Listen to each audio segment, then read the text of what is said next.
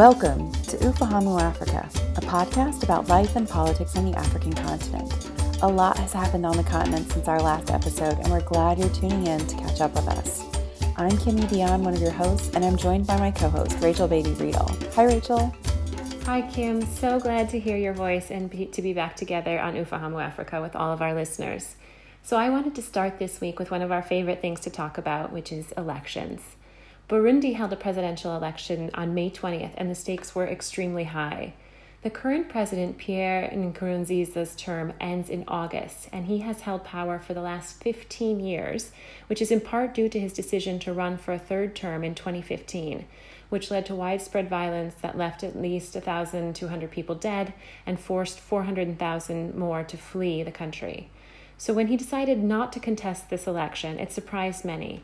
But he did handpick his preferred successor from the ruling party, and he will maintain the title Supreme Guide when he hands over power. So given that context, the election was hotly contested by the opposition. But in the COVID world, where foreign election observers were absent from polls because the government said that they would have to quarantine, and rights groups such as Amnesty International said the vote took place against a backdrop of continuing repression of the political opposition, independent media, and civil society. So there were many headwinds to make this a democratic election. Great Lakes researcher Rachel Nicholson reports that there were continued reports of killings, arbitrary arrests, beatings, and disappearances of opposition members. Now the result is that the president's selected candidate from the governing party, Evariste Ndayishimiye, is a former rebel commander and current Secretary General of the ruling CNDD-FDD party, won with an overwhelming 67% of the vote, according to the Electoral Commission, while the main opposition leader, Agathon Rwasa of the National Freedom Council Party, gained only 24% among 7 candidates. Now this perhaps is an unsurprising result, but is disputed by the opposition. And the opposition has filed a case in the country's constitutional court challenging the result, claiming there's evidence of fraud. Barring any changes from the court, Evariste Ndayishimiye is set to be sworn in August for a 7-year term. Yeah, I saw the reports of international observers not being able to observe the polls in Burundi. And so for our listeners who missed that, the Burundian government required that observers who were part of the delegation from the East African Community, the EAC, be quarantined for 14 days. But they had only notified the EAC of this requirement 10 days before the election. And like you were saying, Rachel, even kind of going into these elections, there were concerns, not least because the 2015 elections were surrounded and clouded with issues that kept it from being a fully free and fair election. And for our listeners who want to learn more about that, I highly recommend the work of Manuela Travaglianti, who is a researcher based at UC Berkeley, who's written a lot on violence and repression around elections in Burundi, and is my go-to person for understanding more broadly what the electoral context is like. Now, one of the biggest changes that we have seen on the continent since we last met was a change in leadership in Lesotho. The events leading to the resignation of former President Tom Tabane are stranger than fiction. His current wife stands accused of ordering the murder of his late wife, with whom he was, in the middle of a very difficult divorce. So we're not going to get into the soap opera of all of that today, but it's important to note that Tabane was involved in Lesotho politics for most of his, quite long life. And to get a sense of his imprint on the country, we recommend our listeners read the Mail and Guardian piece written by Charles Fogelman and John Ernie Flessner. In it, they write that Tabane has become something of an avatar for the state of democracy in Lesotho. His ability to fit into every administration since the 1970s is testament not just to his political savvy, but also to the vanishing differences among political parties, which now number nearly 30 in a country of just 2 million. And to the unwillingness of top Lesotho political leaders to retire from power. Our longtime listeners will know that we actually interviewed John Ernie Flessner in Season 1 of Ufahamu Africa just after the 2017 elections in Lesotho. Now, since that interview, the University of Notre Dame Press has published John's book, Dreams for Lesotho, Independence, Foreign Assistance, and Development. And we may have to invite him back, especially if this new shift to now President Dr. Mokgweetsi Majoro and the unstable coalition in Lesotho fails to hold, then we may see yet another set of elections in the Mountain Kingdom. Thanks, Kim. I look forward to looking at that book. Now, on to another election-related story to follow up on our earlier news wrap discussion of the Democratic backsliding in Benin and the local municipal level elections that were held on May 17th.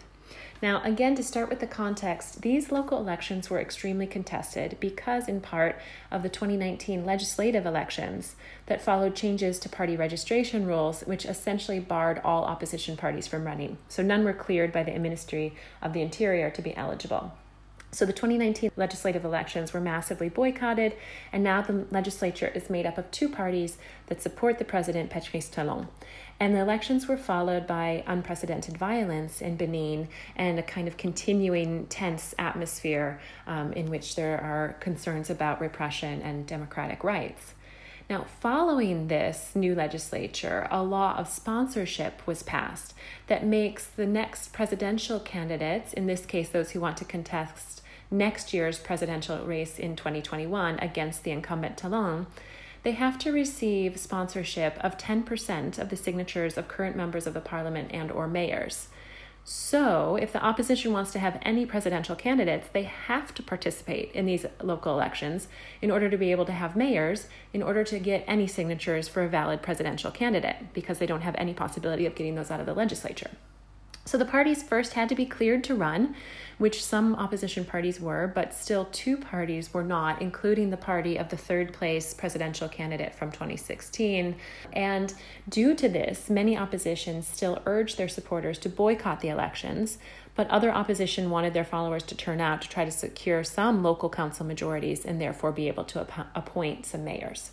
Now, the official provisional results are in from the Electoral Commission, and the two parties of the president received 77% of the vote, or 1,555 of the 1,815 seats that were in play in these local councils.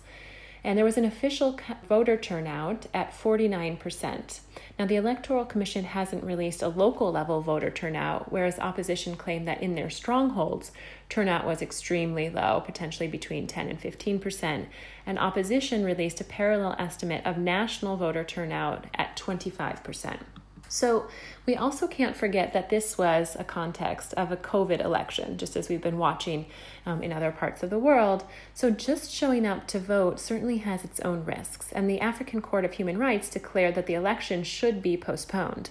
But the government ignored this ruling and went ahead with it anyway in order to push forward with their perceived advantages, with these current exclusions of certain parties, and to set the stage for the timing of the 2021 presidential elections. Now, there were various restrictions throughout the campaign about how parties were and were not allowed to campaign. So no rallies, no large meetings, etc. Mandated certain amount of time on the national television and radio that was drastically limited for everyone because the ruling party has different ways and advantages to be able to reach the citizens. And the government even went so far as to declare which media had the right to cover the election in any sense due to COVID. So it's no surprise then that it was only government-approved media and government-leaning media that was allowed. Now, to wrap this story, Talon continues to consolidate his power while marginalizing and excluding major sectors of the society and really entire regions of the country, which is really concerning and worrying for rights and freedoms as well as underlying questions of security. Thanks for the update, Rachel. Talking about COVID, I wanted to bring to the attention of our listeners this great piece in BuzzFeed earlier this week about Canadian-British photographer Finbar O'Reilly, who recently won the Carmignac Photojournalism Award, which grants 50,000 euros to winners to cover travel costs related to a project in the field. Now, O'Reilly has years of experience in the Democratic Republic of Congo, where he had planned to travel for the project, but with borders closed due to COVID-19, O'Reilly was stuck in London, unable to pursue his project. So O'Reilly worked with the Carmignac Foundation to repurpose the financial award to support a collaborative effort of capturing life in Congo by Congolese photographers and journalists posted in cities across the country. Our listeners can learn more by checking out the website Congo in Conversation. Also, I wanted to mention on the research front, I wanted to let our listeners know that the Working Group in African Political Economy, WAGAPE, is going to take its annual meeting virtual this year. So it was supposed to be held in Addis Ababa, but again, because of COVID, they've decided to cancel the physical meeting and to hold the meeting online. There's still a couple of days left before the deadline, so if you have a research idea, a research design, or a working paper that you'd like to get feedback on, submit that to Wagape by Monday. Wagape is also repurposing some of the funds that were going to be used for the meeting plan in Addis Ababa to support early career researchers affiliated with African universities. So if you're working at an African university, and got your PhD in the last 5 years, you're eligible to apply for these research grants. And the deadline to apply and be considered for those Wagape research grants is June 10th. Thanks for letting us know about that, Kim. And we will also post those links on our website so that everyone can find them and find the route to put in an application. I also wanted to quickly point our listeners to a few research resources that take up a lot of what we've been talking about this week, which is how to foster democratic resilience and even meet challenges to democracy during a crisis. So often, crises are really used as opportunities for the authoritarian line that we need efficiency, we need loyalty, we need to end dissent so that we can respond effectively. But as Amartya Sen's enduring work really demonstrates, democracy as a system of government doesn't get in the way of effective responses. It enables effective responses by channeling the needs of the many effectively to the top so that government policy can address the needs of society and respond to the needs of society because they understand those needs and they're aware of them. In contrast, authoritarians say they can move quickly with few checks, but often coerce responses. And to what end? First, their priorities may be wrong because they don't have the bottom-up feedback that they need to accurately understand the true nature of the crises they're responding to. And secondly, particularly with a pandemic like the one we're facing, citizens need to be able to trust in their government institutions in order to comply and to work towards socially beneficial outcomes. Now, Kim's research is on this explicitly, so I'll point to her work and particularly her excellent book, Doomed Interventions, which takes on the question of international level health policy interventions, and to extend this to the domestic regime systems to add that we think about COVID policy and the need to limit contact, test, and trace. An enduring goal is to make a government that works for and with its citizens. So in our links this week, we'll include a new report by Julia Leninger at the German Development Institute entitled Tackling Crisis Without Doing Away with Democracy.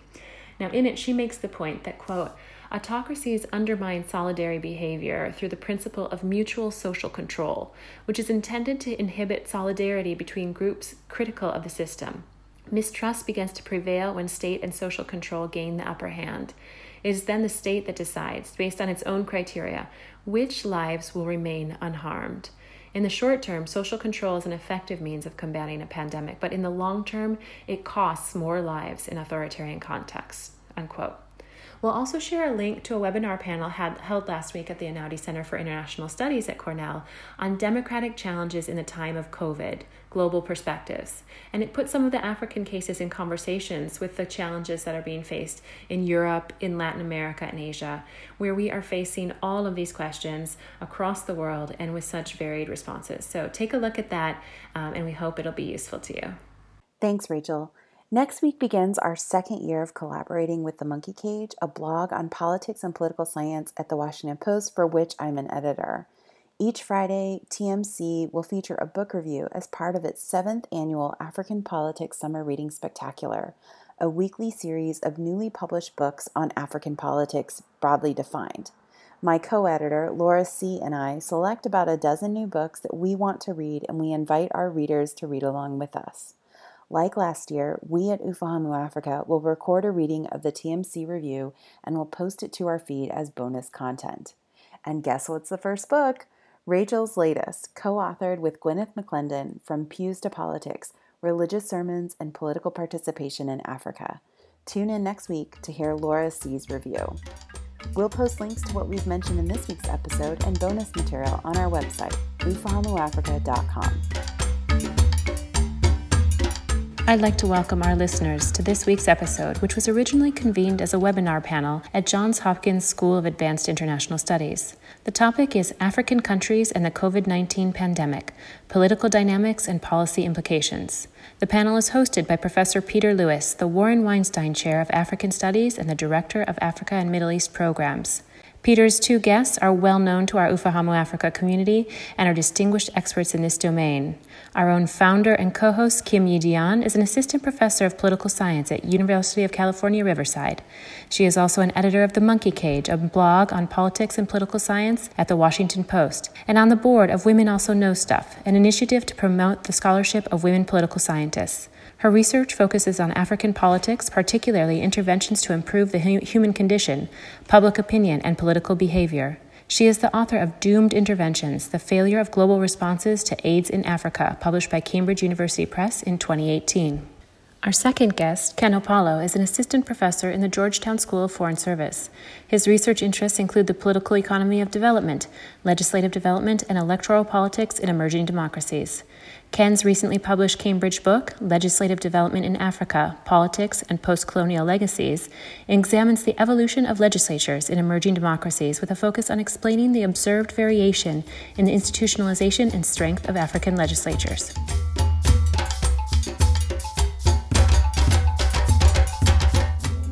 And so I think I'll start with you, Kim, and just ask, a couple of questions. But first question is, just in watching the pandemic unfold, there is a perception, certainly in the media, that Africa is late in the cycle, let's put it that way. Mm-hmm. Not behind the curve, but late in the cycle in terms of having, at present, a lower impact in terms of cases and fatalities. And there's some speculation as to why this might be. Some people are thinking about demography and population densities. Other people are thinking about climate and other factors. But there's also a political element here, which is that this is far from being the first pandemic that the continent has faced. And so when you think about why Africa is where it is, what are you thinking? What are you seeing?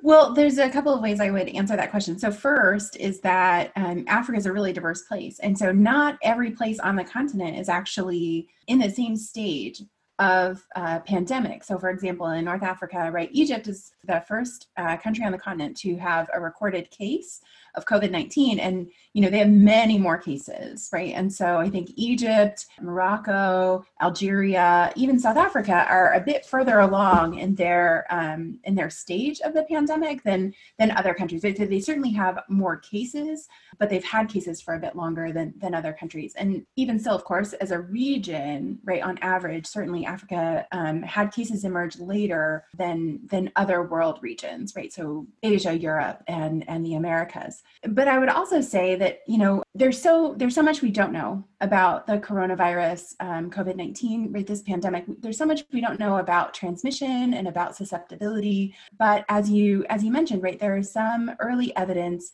that it afflicts older people more severely, right? So the number of deaths is higher among the elderly. And obviously, African countries have a very different demographic pyramid, right? So if we think about structuring societies in Africa according to age, right, the bulge is toward the younger ages and not the older ages. And so the expectation might be that it might not be as deadly. As for climate, I think, there are some studies that show that the virus itself doesn't respond well to heat. And so in warmer climates, we might expect that it has less ability to be transmitted. I think that's still to be seen. But this other part of your question, right, this potential latent capacity of African states to respond to a pandemic, I think that's probably not talked about as much in the media. And I think part of that is because of, long-standing stereotypes about the continent's ability to provide goods and services to citizens.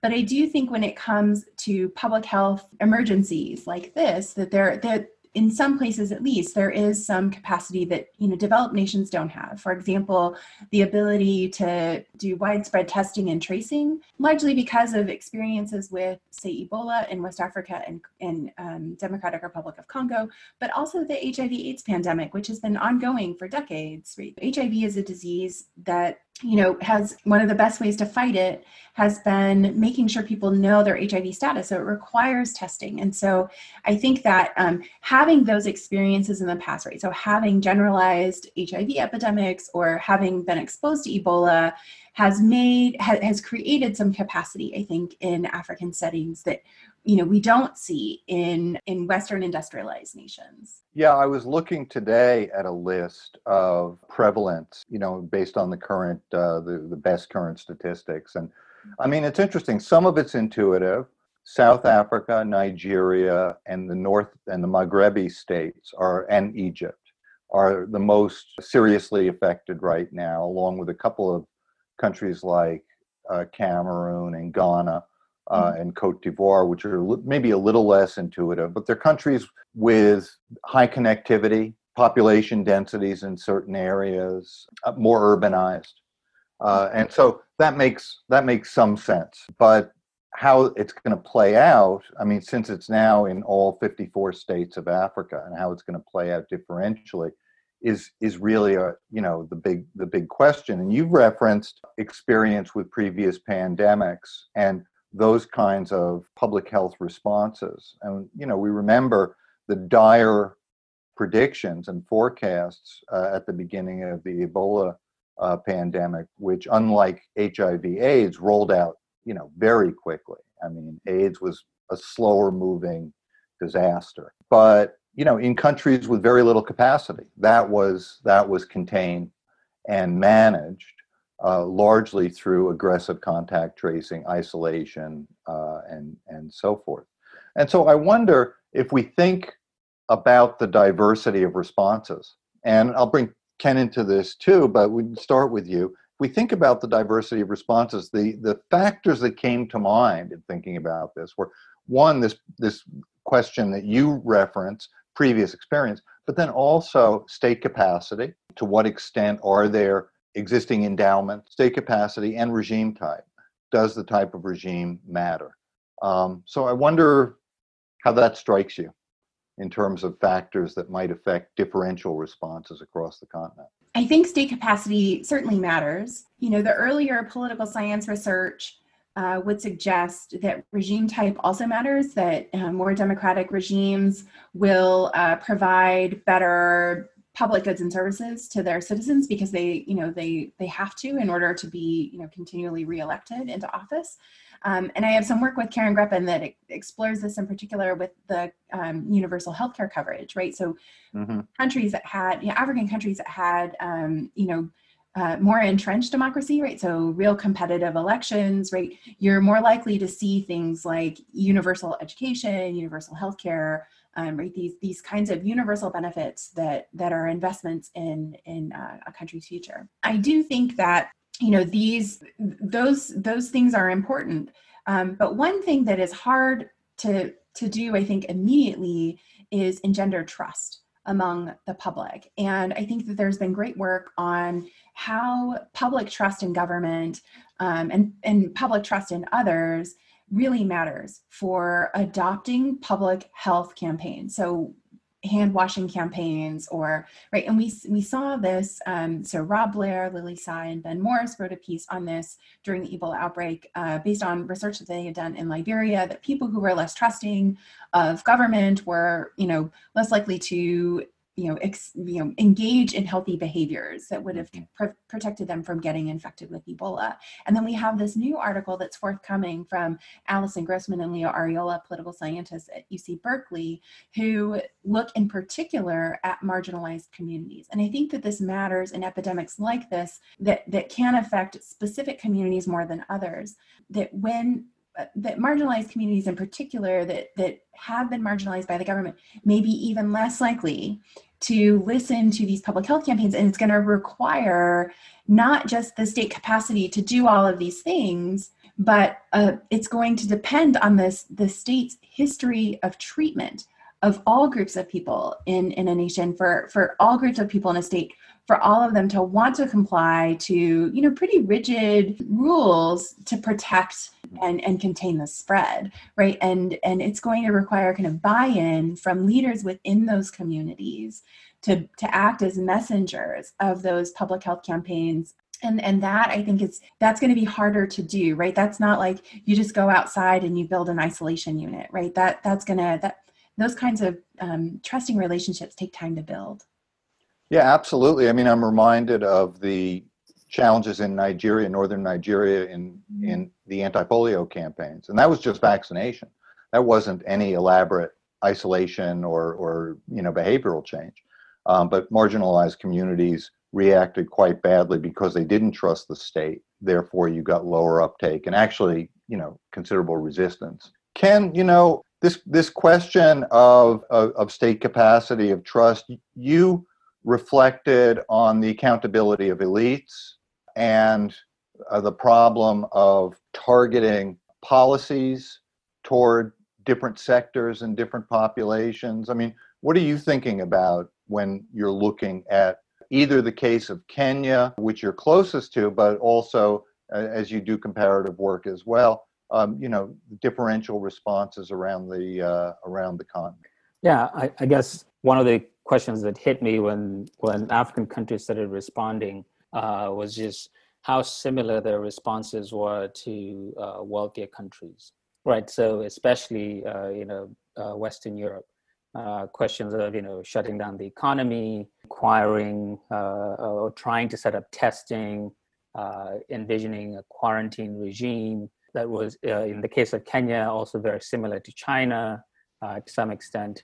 And a lot of the responses struck me as not in tune with the realities on the ground, right? So if your economy is 80% daily wage earners, right, the idea of shutting down may not, shutting down the way a country with huge levels of rates of formal employment might do it may not apply to a country like Kenya or Nigeria.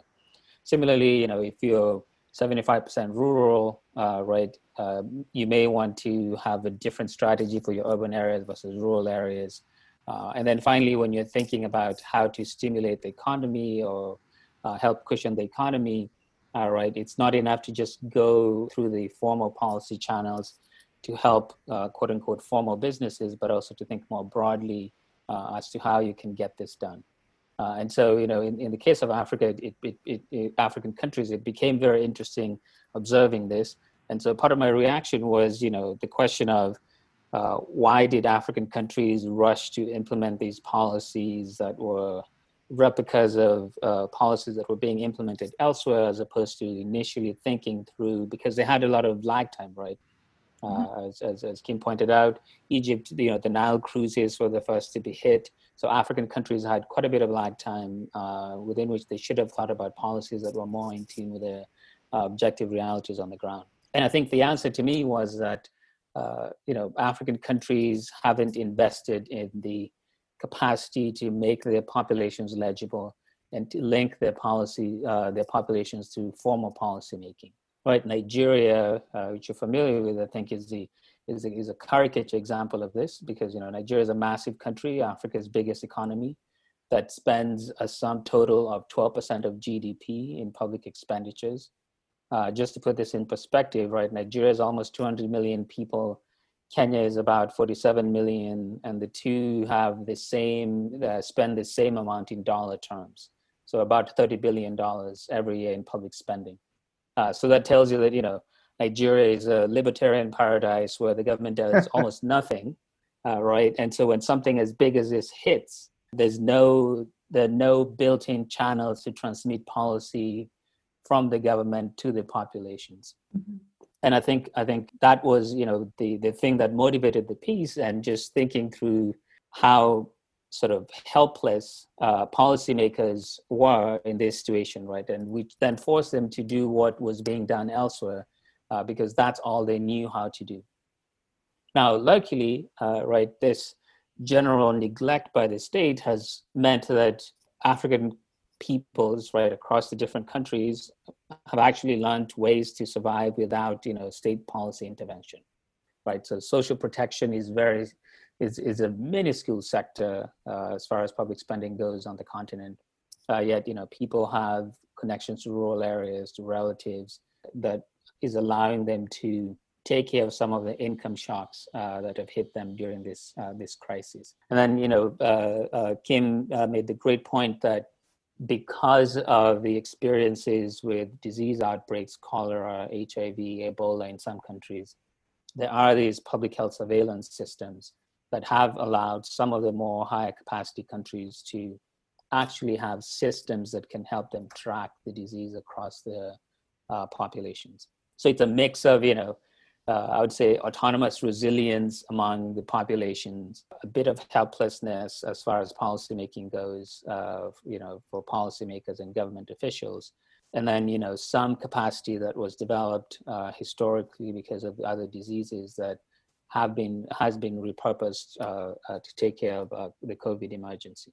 Can I just say, Please. one of the things I really liked, your piece that you wrote, Ken, and it made me think about, this isn't the first time that African countries have faced serious health emergencies, and leaders in the past did respond in their own unique ways, right? Totally divorced from what was expected of them by international funders, right? So what comes to mind, for example, is like Yoweri Museveni's campaign against AIDS, right? I mean, you can hate M7 for all sorts of reasons, right? But his early response to AIDS has been widely heralded as an exemplar, right? And one of the things that he did, for example, was trying to promote faithfulness, right, in families. And because that was a way of maintaining, right, of stopping spread. And he used the term zero grazing, right? So he used like a cultural repertoire to like come up with something that wasn't like just a copy paste version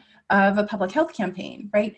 Now, of course, the flip side to that are, other political leaders who also went their own way, but it was horrible, right? So Thabo Mbeki's courting AIDS denialists in South Africa when, and then depriving pregnant women from accessing essential drugs to prevent the spread of HIV from mother to child. So I'm not sure, that on average, we're getting better outcomes in terms of like health. Like I want to, really scrutinize the numbers on that, but I do think that there is a precedent, right? It doesn't have to be that, this is something that is unique or new, right? There's a precedent for political leaders to come up with their own solutions that they think fit their countries best, or not even just their countries, but like political leaders at a more local level, right, can say like, this is what suits what my community needs, and this is what we're going to do. But I think that requires, knowing something about the state you're leading and the people that live in it. And what I really liked about Ken's piece was just, the broad numbers of how many people depend on agriculture for their livelihood, would suggest that that's where government should be targeting programming, not, small business loans. For and to your point, I think right now, you're seeing, the Mbeki or Yahya Jammeh version play out with COVID, right? Promotion of untested therapeutic solutions to the problem, or governments that are not taking sort of social distancing measures seriously, which will continue to impact regions, even if, say, I think Museveni this over the last couple of days issued this interesting statement, right? So he basically made the case that you can think of the East African community as a house, and so it makes no sense for the bedroom to be quarantined and contain and be able to contain the disease if the living room is not doing the same. And I think this was a veiled sort of reference to what's happening in Tanzania and Burundi, both countries that are not perhaps doing what's expected of them. And I think, it will make little sense for, say, Kenya or Uganda to contain the outbreak if other countries within the East African community don't do so, because there's quite a bit of labor mobility across the region that will have implications beyond any one country's borders. So then is there going to be a possibility for policy learning, either regionally or across the continent? I think so. I mean, obviously we're still in the moment, right? I think there's definitely an opening here for policy learning, given that everyone is experiencing this at the same time. So minds are focused on the policy gaps. And within Kenya, I should say that I have been impressed by a few governors who've really stepped up. So the governor of Mombasa, who, for a while wasn't doing the best job in the world, but has really stepped up during this epidemic and is arguably the best performing governor in response to this crisis right now. Similarly, in the health ministry, they've been doing the right things, although the quarantine system is now veering towards the direction of being more like detention, which is disincentivizing people from voluntary testing and all that. So I think there needs to be some tweaking of how quarantining is done. I think across the continent there will be scope for policy learning, and I hope one of the policies that governments learn is that you can't just continue flying blind, right, and hope for the best, and that you can't always globalize your domestic health emergencies, right? So when Ebola breaks out in Liberia or the DRC, the WHO and the CDC swoops in and helps through, right? That doesn't happen when everyone in the world is going through the same problem and everyone is occupied by their own domestic problems, especially in traditional donor countries. So, these countries, I hope, will realize that you need to build your own capacity. You can always get help, but when everyone is hit at once, it makes sense to also have some reserve domestic capacity to deal with emergencies like this. Yeah, and I'm optimistic that regional organizations are going to be a good conduit for policy learning. So the African Union, and in particular the Africa CDC, which the African CDC, for anyone who's in the webinar, they have the best statistics on, like the best, most accurate, most up-to-date information about COVID-19 from all countries on the continent, and it's so easy to navigate and use. And I think that though a relatively young outfit, I think that that they have some experience, in the past with working with disease outbreaks and with kind of coordinating health efforts across countries. And I think that, this is going to be an unfortunate opportunity for them to really test their ability to influence health ministries and political leaders to adopt the policies that are working on the continent, right? Yeah. And to build on Kim's point, looking at different sectors, say water, agriculture, economic policy, education, health, I think is the biggest success story as far as global development goes on the continent. That's partly because of just the density of human capital in different African countries, right? Because if you think of education, the education sector, or if you think of traditional economic development sectors, right, there's often quite a bit of foreign involvement in advising and whatnot in those sectors.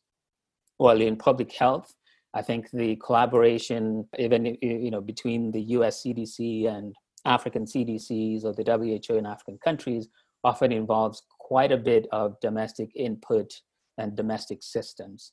So I think in that regard, the health sectors in different African countries are well positioned to glean out the right lessons out of this. Now, it's a separate question whether the governments will take heed of those lessons. Kim, you've written extensively and thought extensively about that relationship. International organizations, international NGOs, their templates, their best practices, top down, outside, to domestic kinds of interventions, and when and why they fail. And I'm just wondering if this is kind of a moment, not only in terms of the particular nature of domestic and international relations around health, but also it's a moment where we're seeing kind of a collapse of global leadership and global coordination. And so for better or worse, it's reasonable to say that in the AIDS pandemic and in the Ebola pandemic, you had a degree of leadership, certainly backed by a lot of resources from the US, coordination between the CDC and the WHO, and a kind of a scientific and policy consensus. It may have been misguided, it may have needed to be tweaked, it may have needed domestic, responses. But I think we're not seeing that at all. I think what we're seeing now is a kind of collapse of global coordination, and therefore kind of analogous to what we're seeing at the state level within the U.S., an international response that, well, we're kind of on our own here. We have to improvise. We can't rely on external models or external resources. Yeah, so I'm actually teaching African politics this term, and I liken what's happening to World War II. So, right, we talk about how one major force in the move for independence in African countries were soldiers returning from having served in colonial armies in World War II and seeing, right next to them in the same foxhole, white men die, right? When they get hit by bullets, they die. They're not special, right? And so I see this pandemic as America doesn't know what to do when there's a disease outbreak either, right? Boris Johnson was in a special care unit. Mm-hmm. Like, the leader of, the country that used to be the king of empire, right? That guy was in a special care unit. Other places are vulnerable too, and they don't actually know how to do anything. And so I see this as a moment of, those people, they don't even have the answers for themselves. Right? How can they tell us what the right answer is? And I think the challenge, as Ken has put it, I think the challenge is that might become more well known among citizens in African societies, how well the leadership in these African states respond to that. Now, that might just be a crisis of leadership. And, we're going to have to see, whether, here are these guys who have been depending, and of course, they're mostly men, right? They've been depending on the largesse of the international, I don't want to call them donor community because sometimes it's loans, but, the international community that has been propping up their kind of status quo rule. I just don't know how quickly they're going to, or if ever, they're going to see that, that's not a sustainable model for even my own continued incumbency, right? Let alone a sustainable model for my country's growth and development in the future. Yeah. Yeah, I mean, and I think the learning is happening at least among African middle classes, right? Because so in the piece, I did a bit of hand waving about political thought in Africa, and even the African NGO class, if we may call them that, right? There have been decades of dependence on international best practices, right? And I think some of those made sense for the African context, some did not. And I think the shattering of this myth that the international community here being Western Europe, the US, Japan, and New Zealand, Australia, right? The idea that the international community knew everything, I think the shattering of that myth will help and create an impetus for domestic knowledge production. And I think that process will help, right? Because, I think that the local activism and drive to push for policy change will become a thing once we get out of this notion that all we need is expertise and well-packaged knowledge, and then we can just apply it, right? I think that model has made it such that knowledge production happens elsewhere in African countries, are just supposed to apply it. If we get rid of that myth, then we will emphasize domestic knowledge production, and that knowledge production will then feed into the messy process of advocacy and politics, and that will infuse the learning process with more depth, I think. With potential for greater success in the long run. Yeah, and one other thing I want to say on this idea of like this role of the international kind of making priorities for the continent is, COVID-19 is serious, and it is seriously affecting African countries. African countries are also facing other serious crises, right? I'll leave it to Ken to talk about the economic effects of not just COVID-19, but the fact that COVID-19 has affected the entire global economy and what that means for African economies. But there's also a serious problem with locusts in East Africa that are going to devastate agriculture in East Africa, right? We're going to see some serious food shortages in East Africa in the next year and a half, maybe longer, right? There's also a really terrible malaria outbreak in Zimbabwe, right? So there are other things happening, whether that's, other health priorities or economic or agricultural priorities. There are other problems. And so just as is typical of the international community, they're trying to treat this one thing as really exceptional, right? And so for anyone who hasn't already, I highly recommend Adia Benton's book, HIV Exceptionalism, which kind of gives us two things to think about when we make something like COVID-19 exceptional. Like, one, it's at the expense of other health issues, right? We want to strengthen health systems broadly so that, people's health broadly are taken care of. So not just like, are there enough ventilators on the continent to deal with COVID-19, but are there enough anesthesiologists and respiration therapists, even when COVID-19 is over and people have, other pulmonary issues, right? But also, are there enough community health workers, getting paid to do their job, not asked to volunteer to do their jobs in rural areas, so that people everywhere are getting access to healthcare, not just people who live in cities, right? So one is like the health side of exceptionalism. Like, it might rule out, attention on other health issues. But the other thing about exceptionalism is that it makes people focus on a health issue, but it doesn't take into consideration that, citizens are navigating other basic needs issues, right? Not just, the potential infection from this virus, right? They have other, they need access to clean water. They need to regularly feed their kids. People need their kids to go to school so that they can work and make a living. There are basic needs that people have that are not just about, are they going to get this, highly infectious virus and then get very sick from it. They have lives to live, and there's more to their life than whether or not they're going to catch this. And yeah, I mean, I think, as you're right, Kim, this is a shock that is exposing lots of gaps. You mentioned education, and a couple of weeks back, the Kenyan ICT minister made the claim that, Kenyan kids will have online learning. And this caused quite a bit of uproar, right? Because, that means a tiny sliver of kids in the urban areas and a few rural homes would have access to this. And so, it just feeds into this sense that the ruling classes are completely out of touch with the reality on the ground. And I think, when you think about economics, right? So African governments have been making noise about debt cancellations or, reprieve during this calendar year.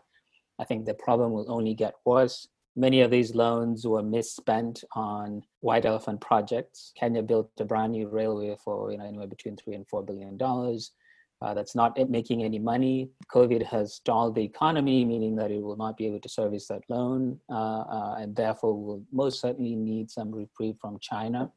So, COVID is exposing these bad investments and the fact that they're not going to pay off, and now it's going to get even worse. And because of that, it will also rebalance some of the continent's relationships with countries like China or, the private sector in Europe that has been bankrolling the Eurobond issues over the last 10 years or so. So, China will most certainly be forced to do something about the debt that African countries owe it. The Paris Club is talking about private sector debt forgiveness as well. And then, forgetting if we leave the debt problem aside, right, thinking about education, water, agriculture, right?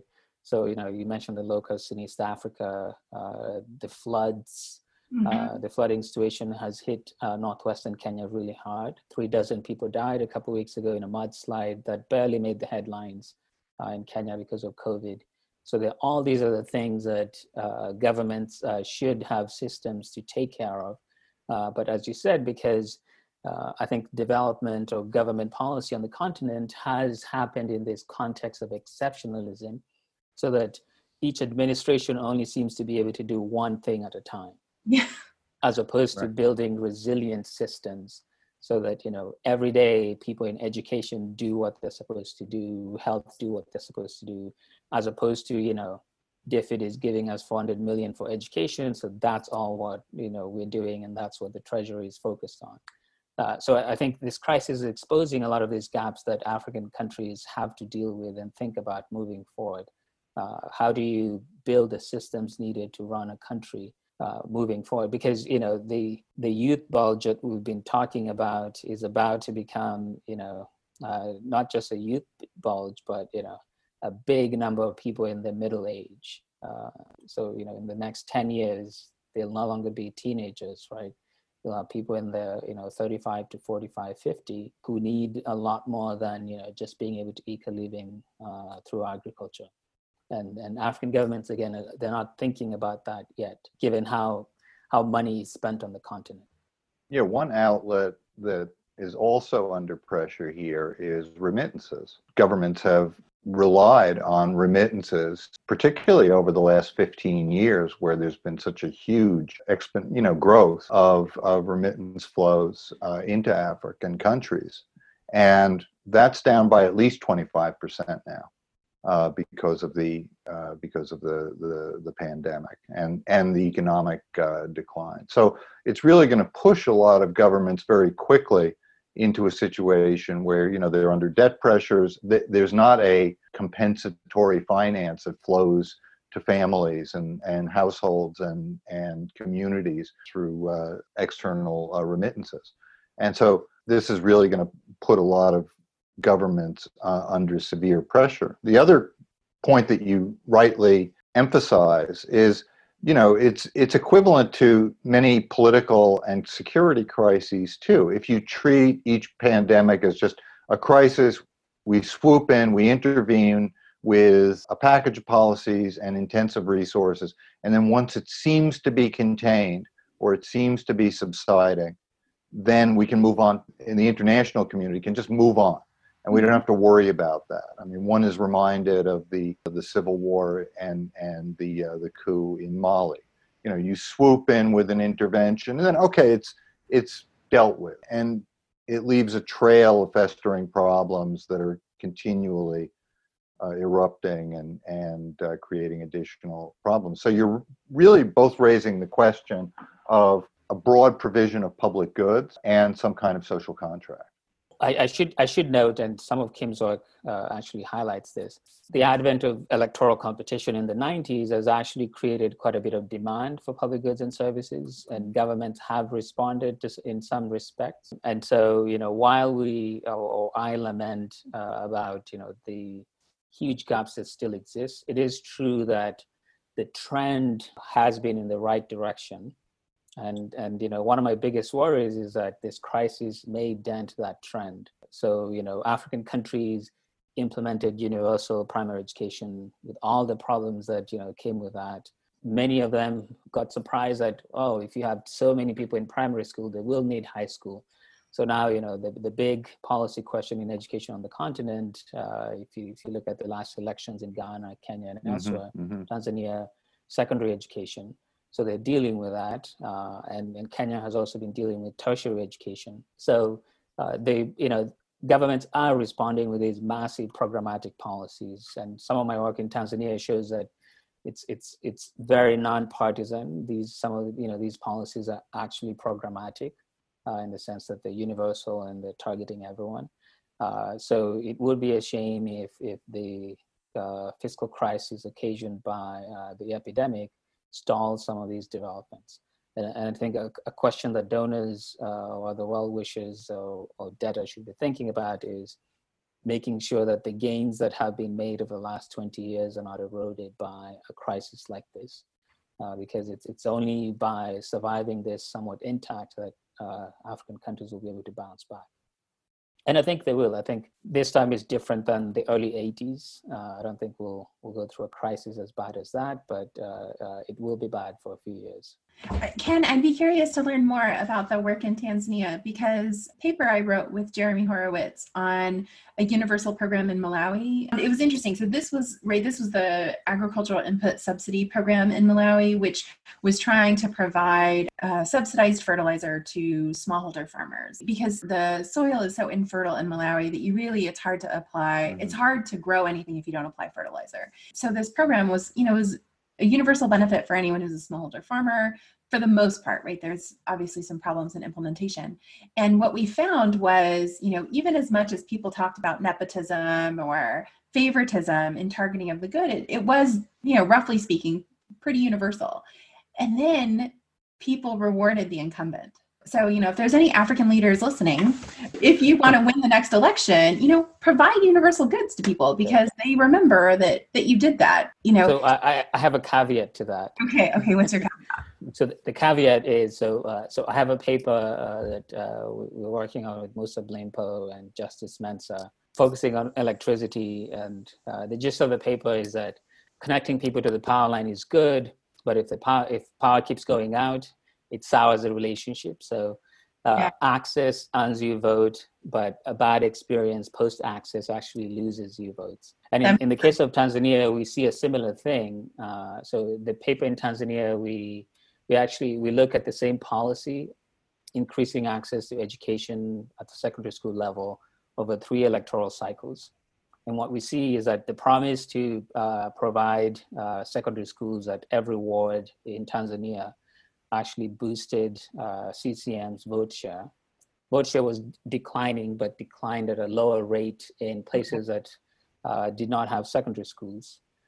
However, by the second election, there's a slight electoral penalty in places that actually had schools because the experience wasn't so good. Some of the schools were not of high quality, and then even though they were supposed to be provided by the government, there was quite a bit of local taxation because communities were supposed to build the schools and then government would provide supplies and teachers. Right. You got to mold the bricks. If you don't mold the bricks, the government's not going to show up with, all the tin roof to put on the. And you're seeing this play out in Ghana too. Yeah. With universal secondary education. I think what we're seeing is a nice density now of research about this sort of policy feedback mechanisms in African countries. And I think there's a lot more to be done. It is true, Robin Hardin's work on education also shows that electoral competition, together with Savage, boosts government's willingness to invest in these broad-based public goods and services.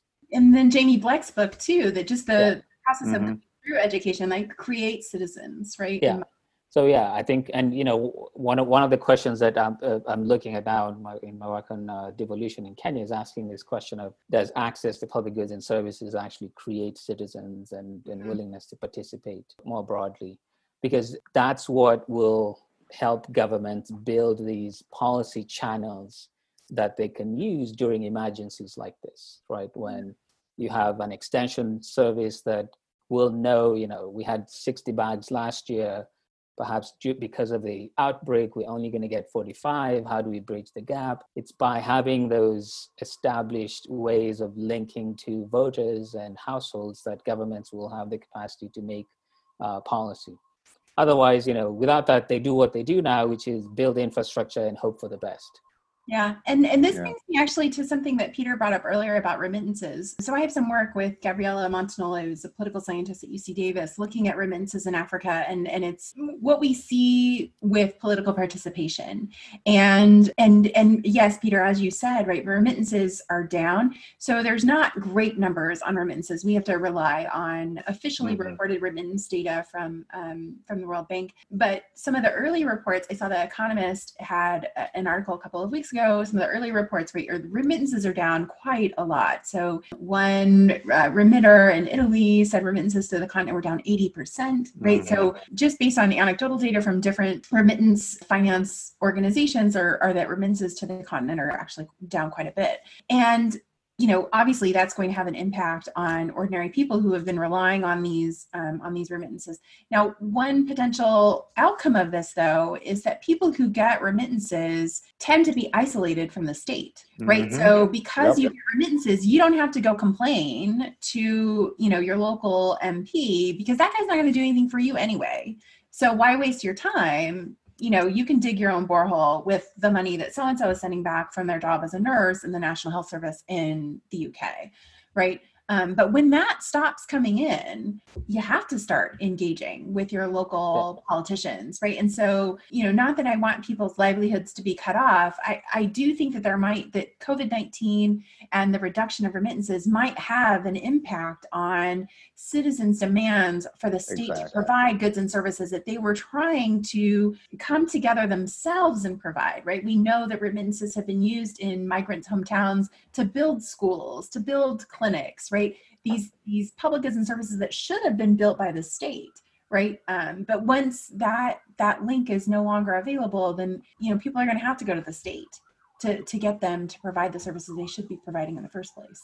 Yeah, there's been this phenomenon for decades of government sort of load shedding certain functions, either to donors or to compensatory finance mechanisms like remittances. And there's been, obviously, as Ken referenced at the beginning of his comments, the whole structure, long, deep structures of self-help and social resilience among different communities, families, and social formations across Africa. So we have a couple of questions, and they dovetail with the recent, the last comments that you were both making about whether or not there might be kind of a forced interface between governments and citizens that would raise the issue of a social contract and raise the issue of public goods in new and more urgent and salient ways. So let me ask this in a couple of different ways, reflecting on some of the questions that we're seeing.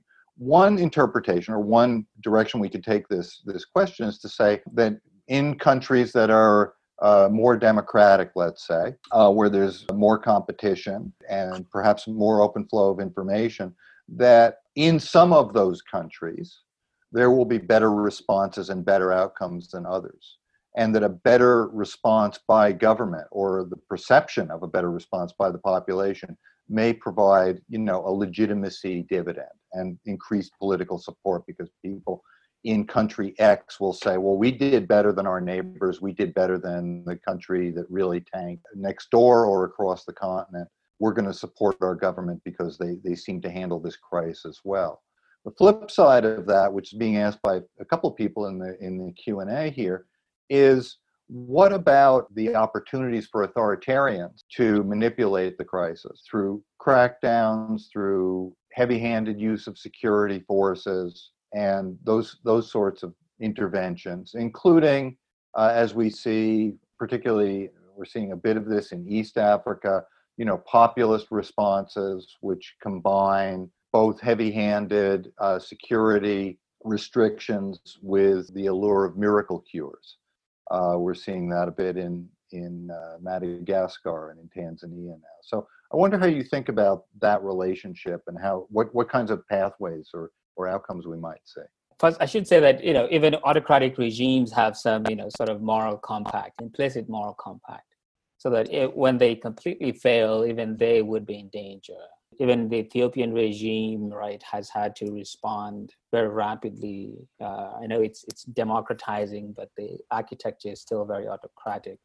Rwanda similarly has been forced to try and contain the outbreak. I think the separation here will be between the high capacity autocrats that have systems that allow them to do things, and autocracies like Chad that basically will hope for the best. Rwanda's implicit compact is that we will do well by you while jailing people and suppressing the opposition, etc.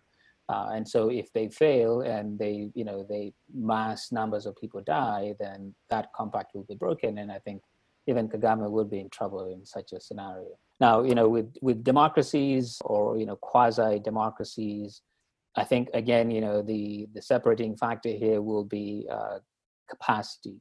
I still struggle to provide the link between, because every election brings up so many issues that voters have to think about. It's often hard for me to figure out how voters would think about one particular issue, and so I think governments know that, and their ability to do well in a crisis like this will often depend not just about they're thinking about the next election, but whether they have the capacity to actually do what they need to do. And I think both with democracies and autocracies, that will be the separation, with some margins of incentives, electoral incentives playing a role here and there.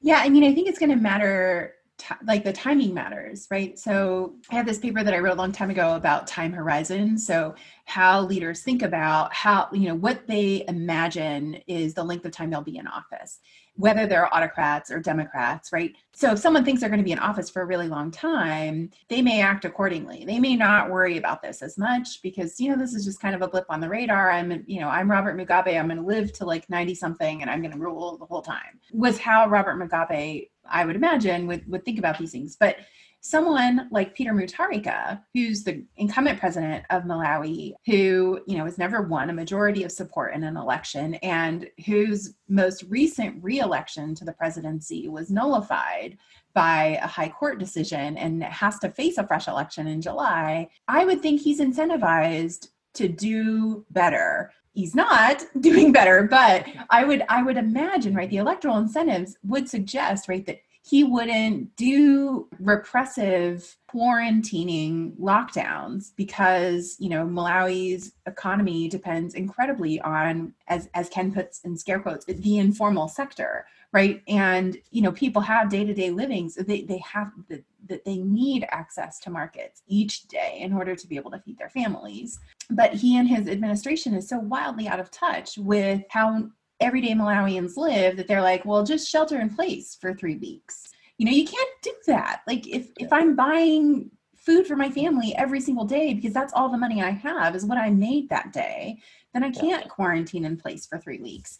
And, I think he faces a serious consequence in that, there should be elections in July, to determine whether he gets to maintain office, and so for him, I think it matters much more than, someone who doesn't have an election for quite some time, but I think that the places that have elections scheduled for 2020, I think that's where we really need to pay close attention. And then we're going to be looking at this emergency for a long time, right? So I think it's only 10 years from now where we're going to be able to say, the decisions that leaders made in Ghana, that year, because it was an election year, is very different than the decisions, made in South Africa, where it was not an election year. No, I think that, the timing of things is really going to matter.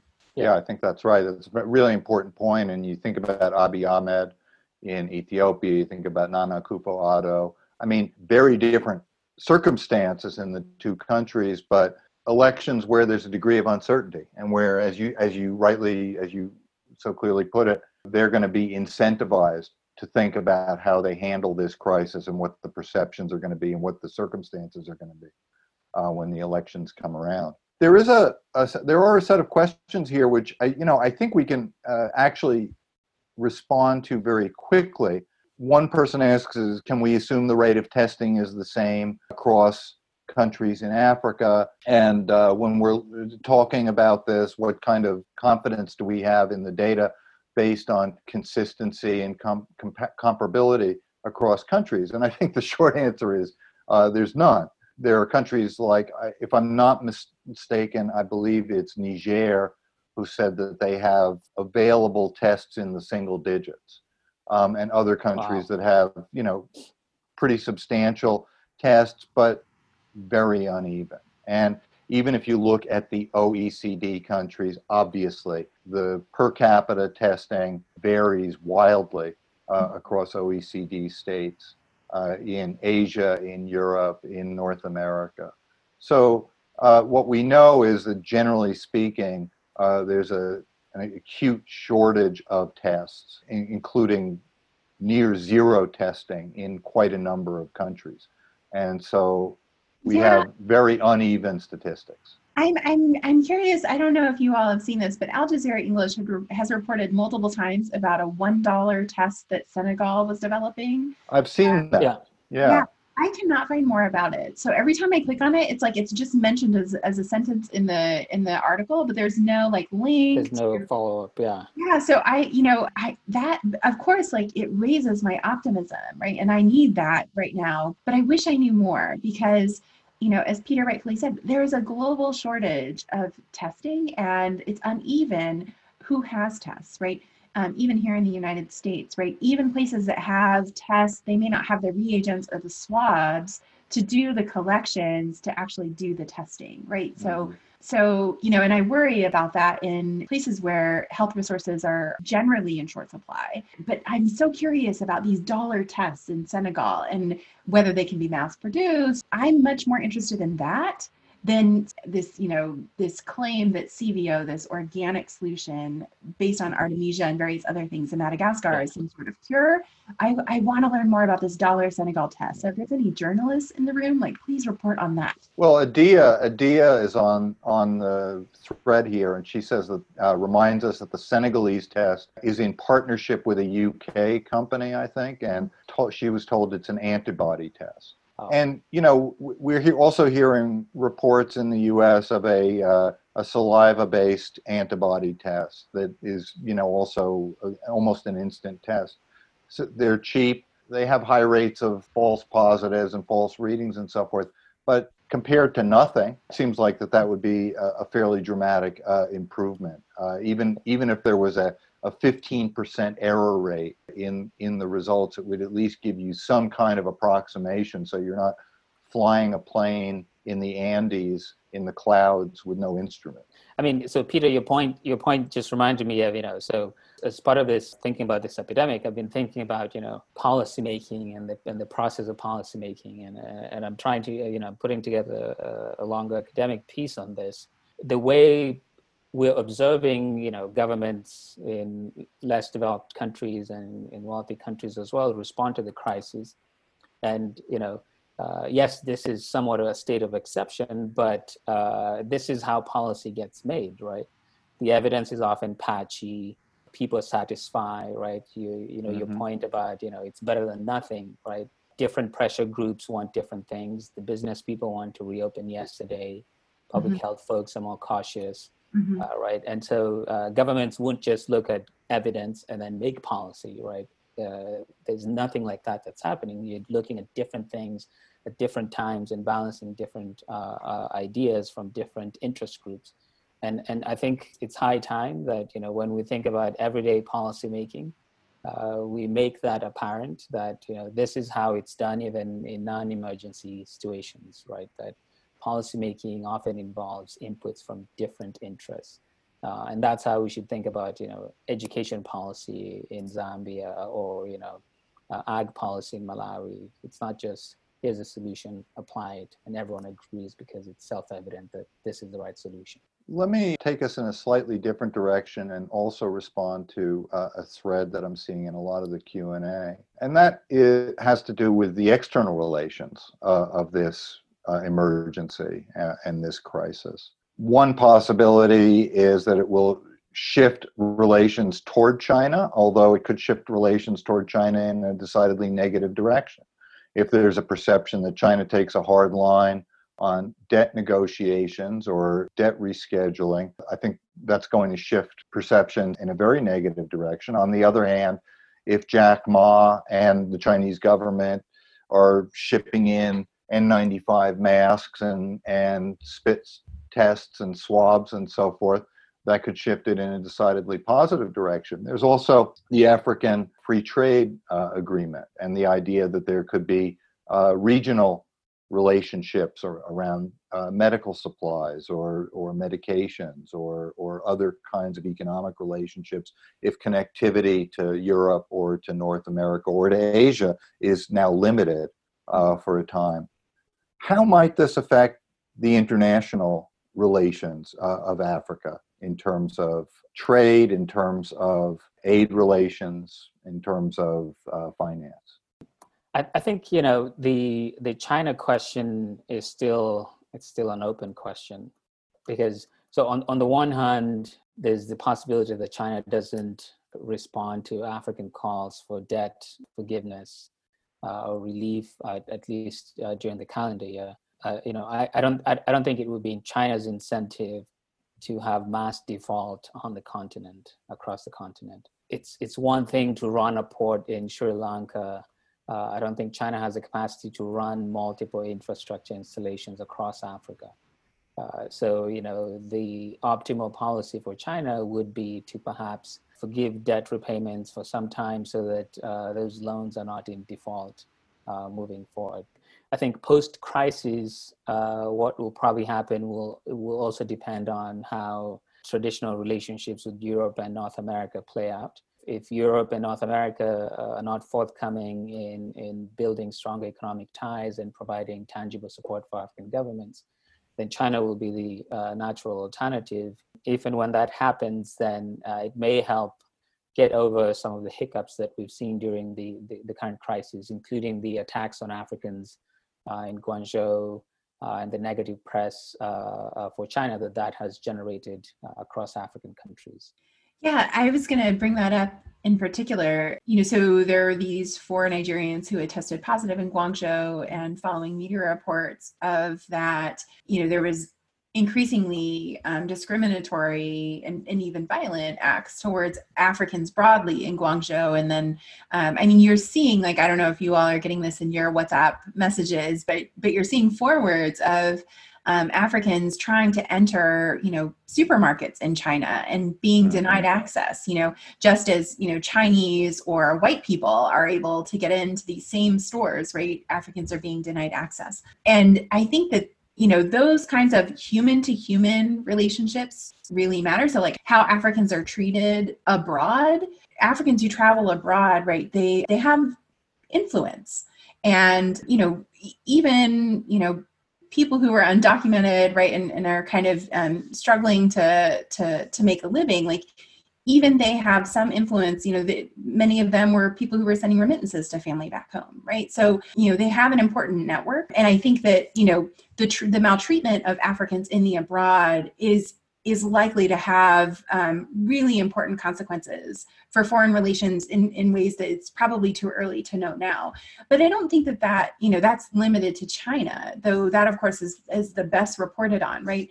There's the repatriation of many undocumented migrants from Gulf states, right? So we've got charter planes filled with Ethiopians who are being sent back to Ethiopia, right, with no social distancing or measures for their health at all, because there's this concern or stereotype, right, which is unfortunately universal in the human experience, that migrants somehow are more likely to carry disease, right?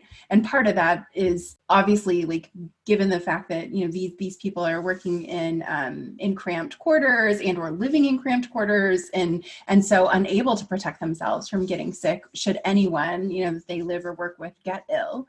But we saw this in the AIDS epidemic when South Africa sent back Malawian minors en masse, right? When they did HIV testing of people working in the mines, and saw that there were higher rates of HIV among Malawians than among people from other countries. And so it turned into this whole thing where, now South Africa is against Malawians because they sent these minors back home. So I think that even, given that we know that so much migration happens on the continent and not beyond it, I think it's going to be important to see too how infections that are crossing borders are going to shape the relations of countries going forward, right? So I remember just this weekend, one of the most recent cases in Uganda was actually a truck driver from Tanzania, right? And so I'll be curious to follow some of the rhetoric that political leaders are using regarding who are the people getting infected and who are bringing in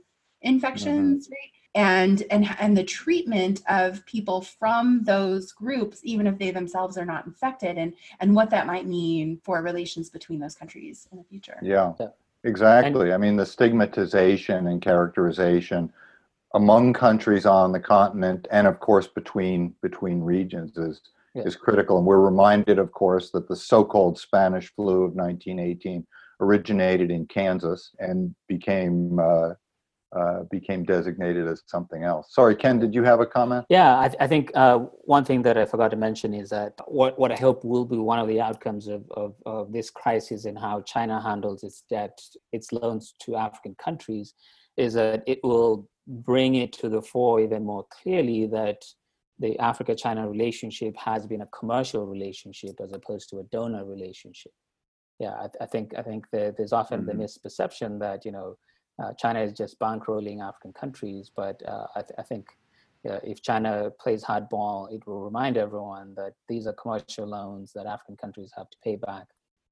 And that on the China side, there will be some learning that if you want to have your loans repaid, you better invest in commercially viable investments as opposed to white elephants that will not pay back.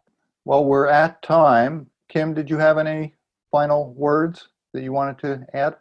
I just want to say, I saw in the Q&A, Chedo Nwankor had a question. Oh, yes. About gendering policy, and so as we close it out, I do think Please. this is really important, and and of course Chedo is a great scholar of gender and politics on the continent. So I'm not surprised that she would ask this really important question.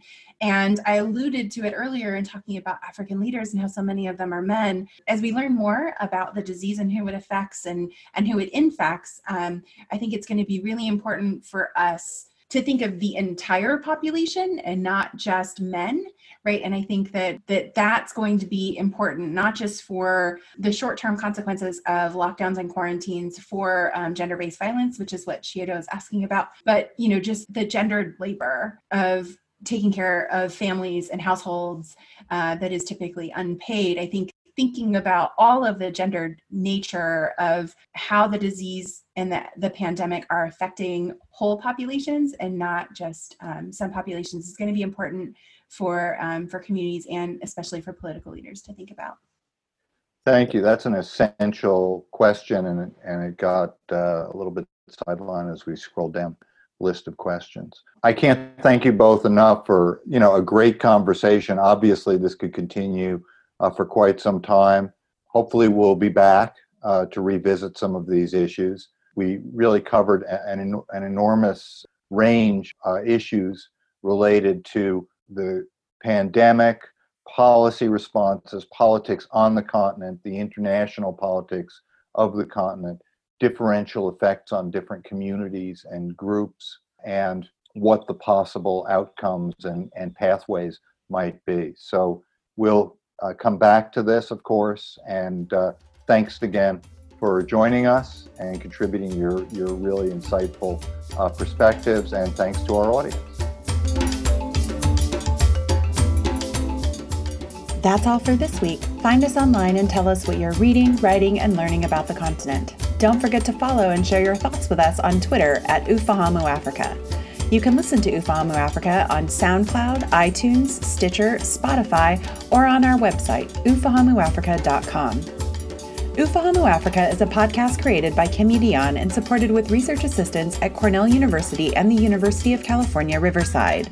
Simone Perez, Medill School of Journalism at Northwestern University class of 2022, is Ufahamu Africa's Research and Production Fellow. Music is courtesy of Kevin McLeod. Thanks for listening, and until next week, Safiri Salama.